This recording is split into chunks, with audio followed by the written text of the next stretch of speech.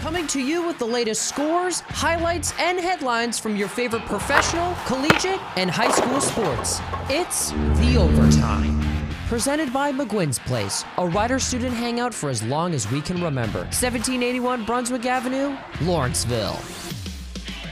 Welcome to another edition of The Overtime. I am your host, Zach Helfer. The first round of the NCAA men's basketball tournament began Thursday as 16 games were played that were filled with excitement for some and heartbreak for others. Here's a rundown of Thursday's games. The biggest game coming from Thursday was the upset of 15-seed St. Peter's over 2-seed Kentucky, with the MAC champions taking down the Blue Blood 85-79 in overtime. Kentucky was labeled as an 18-point favorite, but that didn't matter to guards Daryl Banks III and Doug Edert as they dropped 27 points and 20 points respectively. Here's Ian Eagle with the call of Edert's go-ahead three that put the Peacocks back into the game late in the second half. They're trying to space out the floor again to keep the middle open.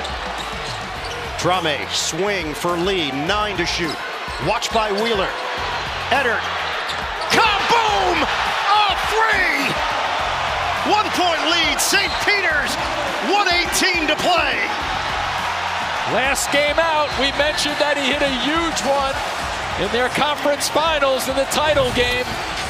And that one he knocked down in the last minute or so. And look at him now. Shooters shoot. Quick release. Electric!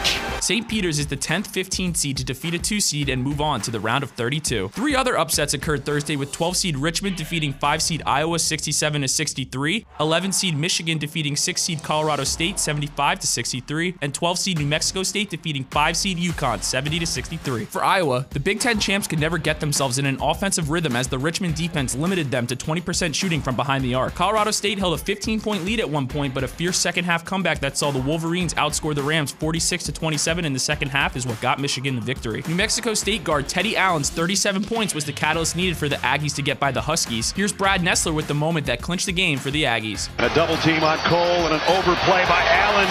He comes up with a defensive gem on top of his offense. We've been talking about his defense. He goes all the way, coast to coast, and one. Oh my. And he's flexing on him. He's flexing for the crowd. The New Mexico State faithful are going crazy in this building.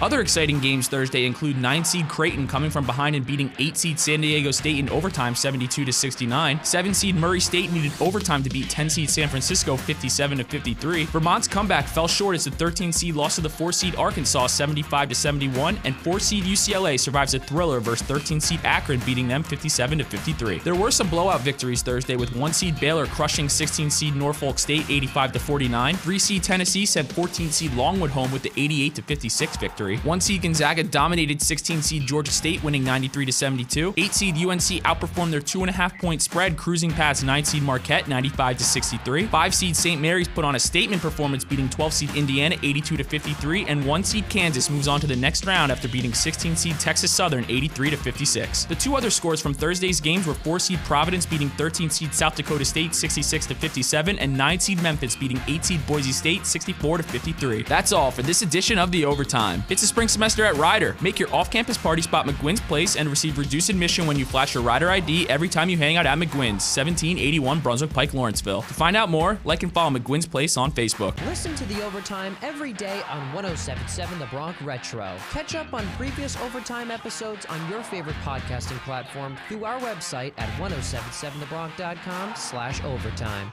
Touchdown!